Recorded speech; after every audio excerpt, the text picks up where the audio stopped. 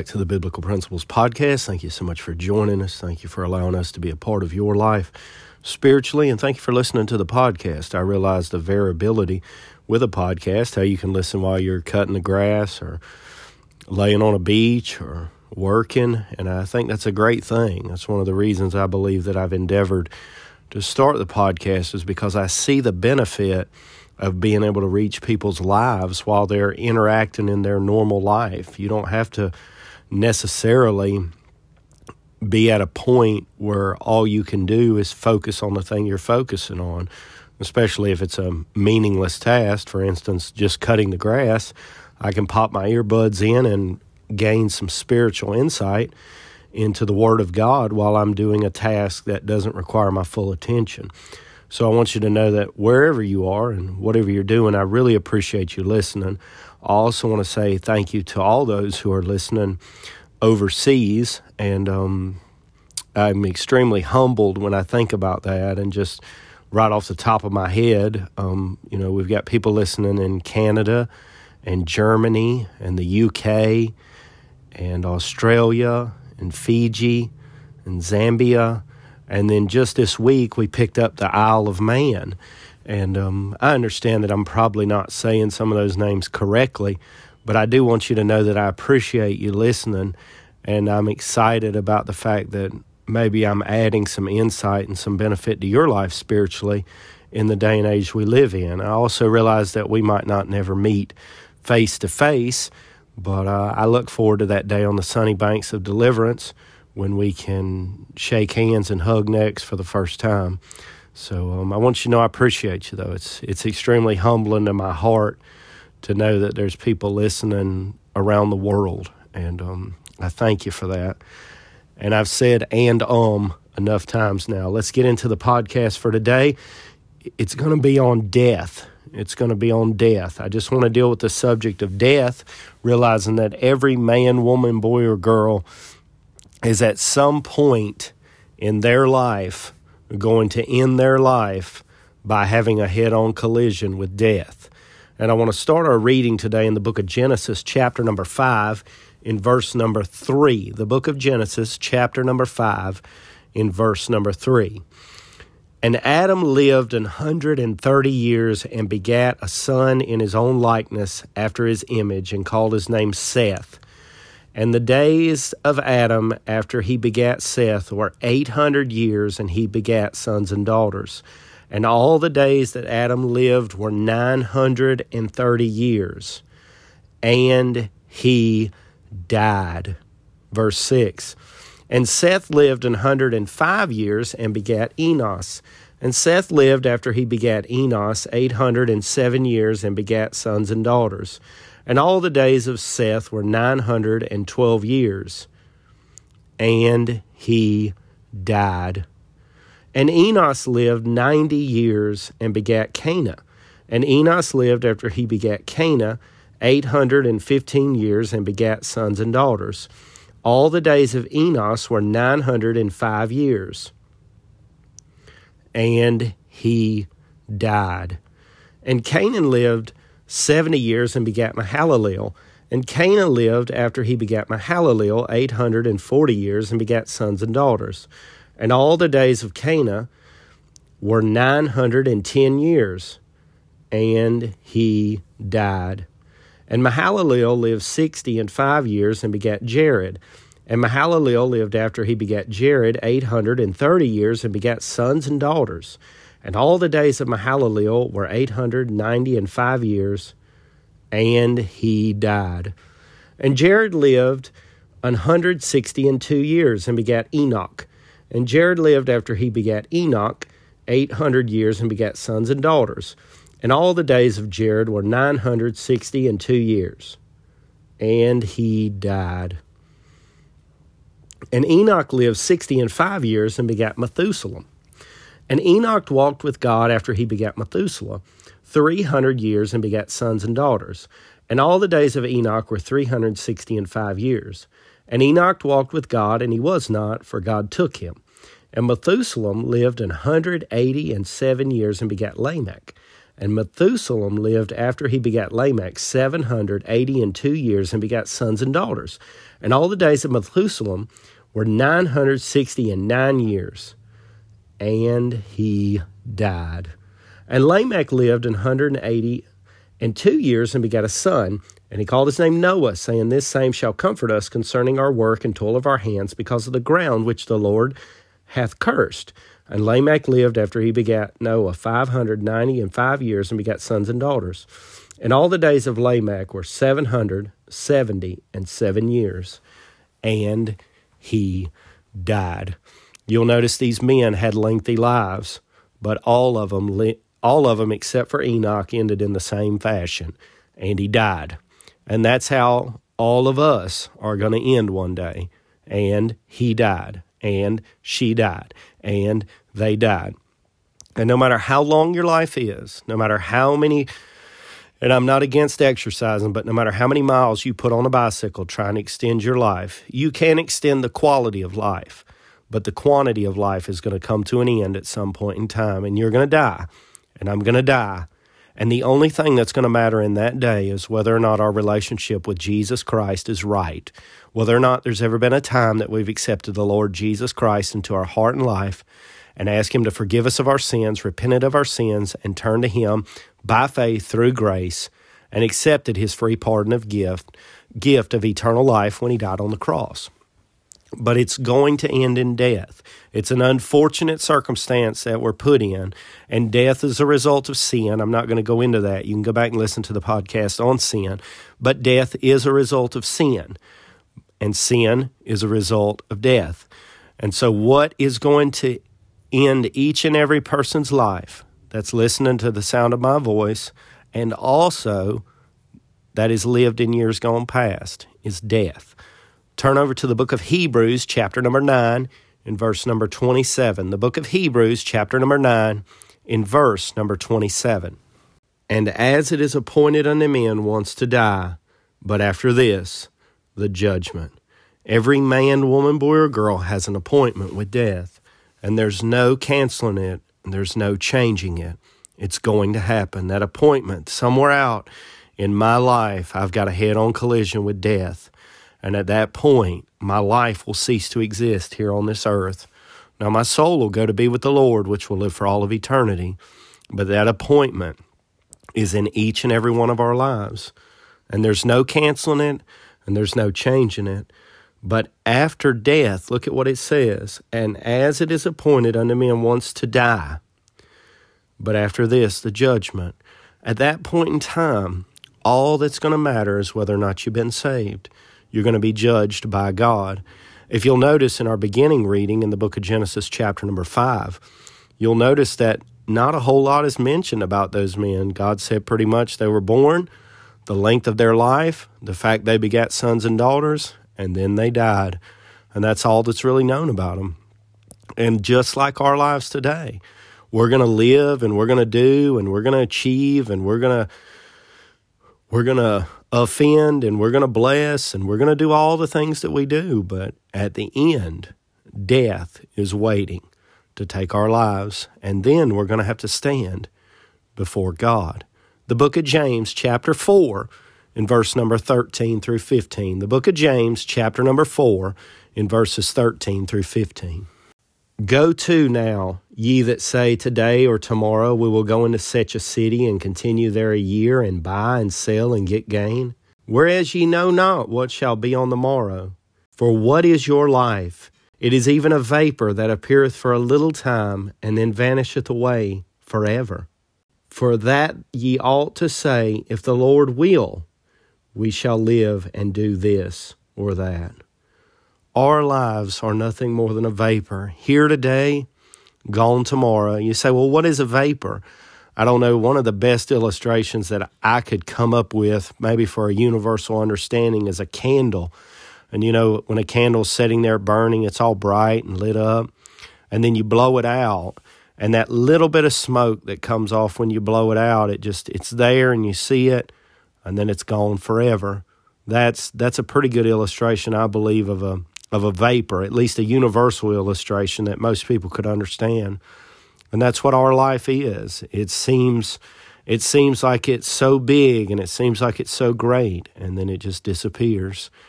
And we need to realize that. That's why it's so important to be right with the Lord. That's why it's so important to have your sins forgiven.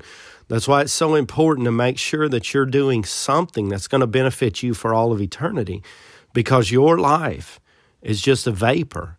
And then when it's over, death is waiting to take you out into eternity. The book of Ecclesiastes, chapter number 12, in verses 1 through 7. The book of Ecclesiastes, chapter number 12, in verses 1 through 7. Remember now thy Creator in the days of thy youth, while the evil days come not, nor the years draw nigh, when thou shalt say, I have no pleasure in them. While the sun or the light or the moon or the stars be not darkened, nor the clouds return after the rain.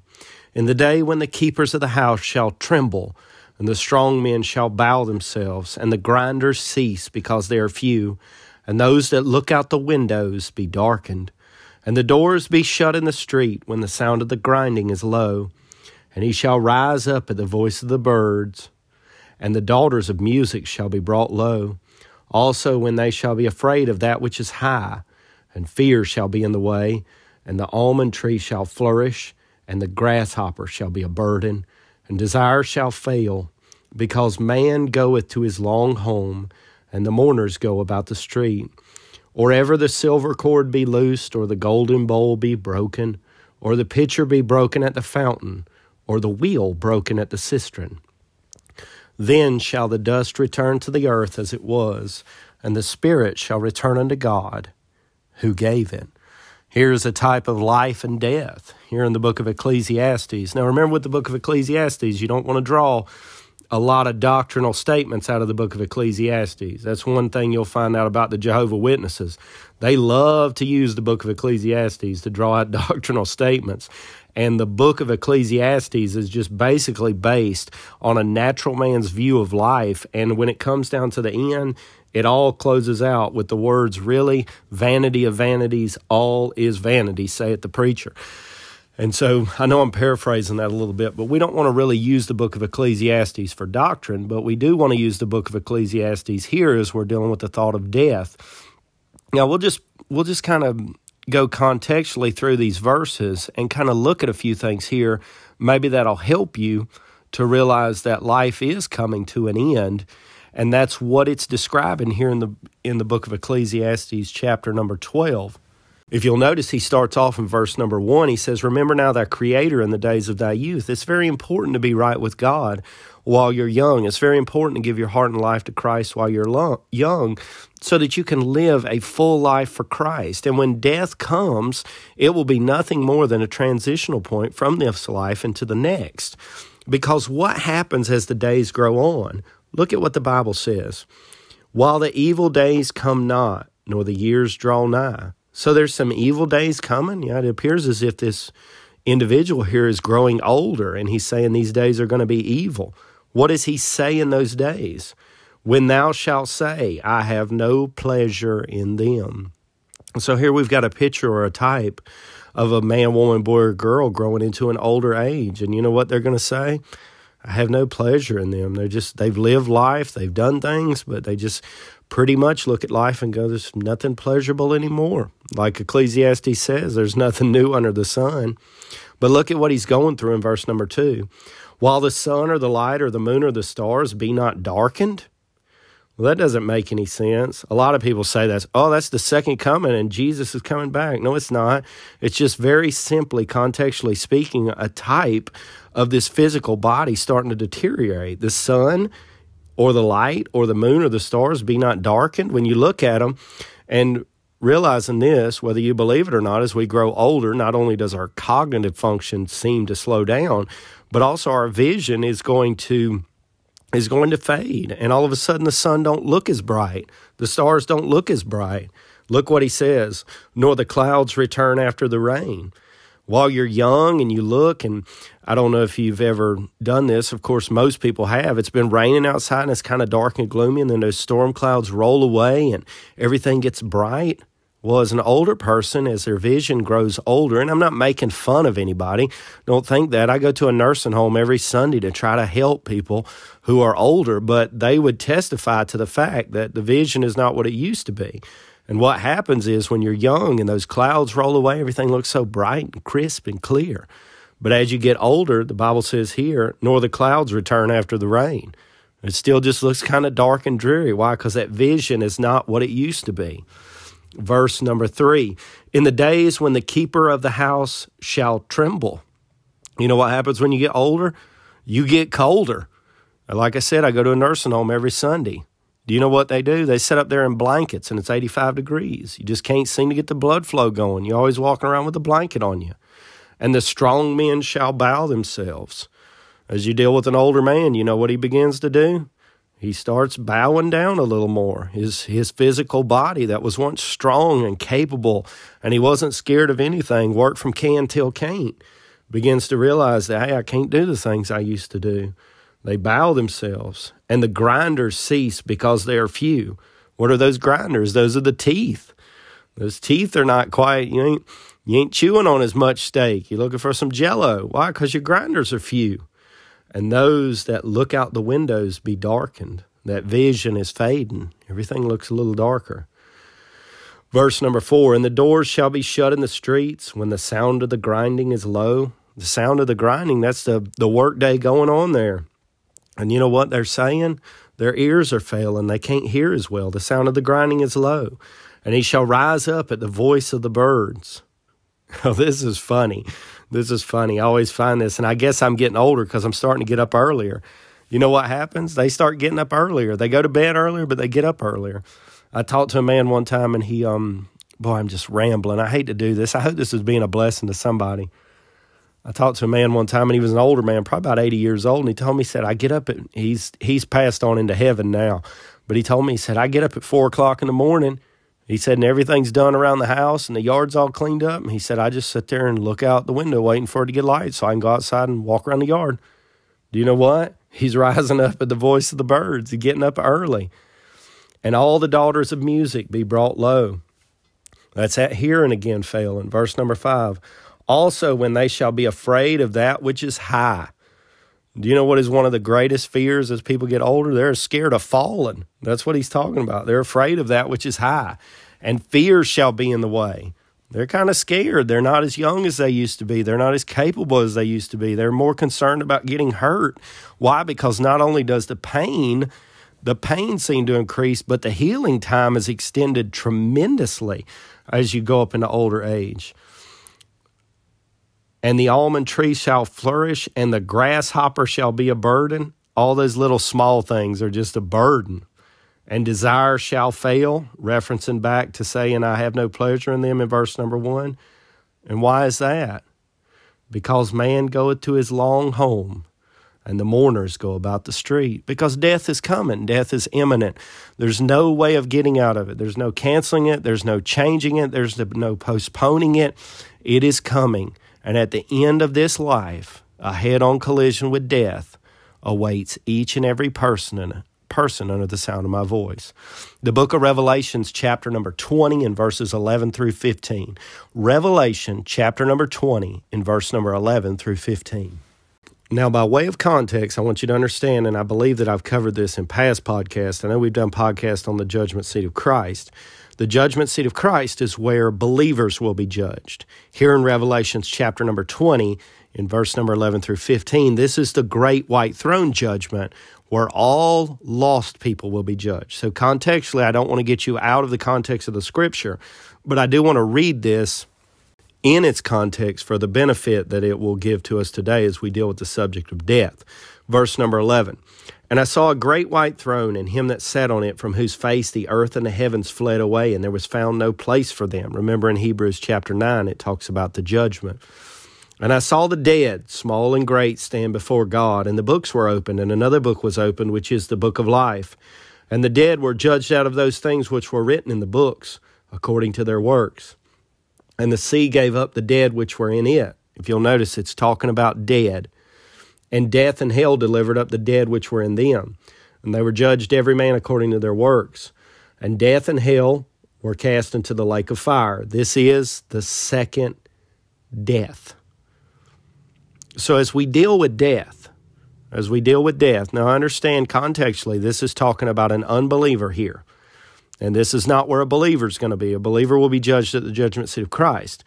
But as we deal with death, if you're under the sound of my voice, if you're listening to this podcast today, I want you to understand that after you die physically, if you're not saved, this is talking about the second death. That's how verse 14 closes. This is the second death, and that's that spiritual death where you're separated from for all of eternity from the presence of God.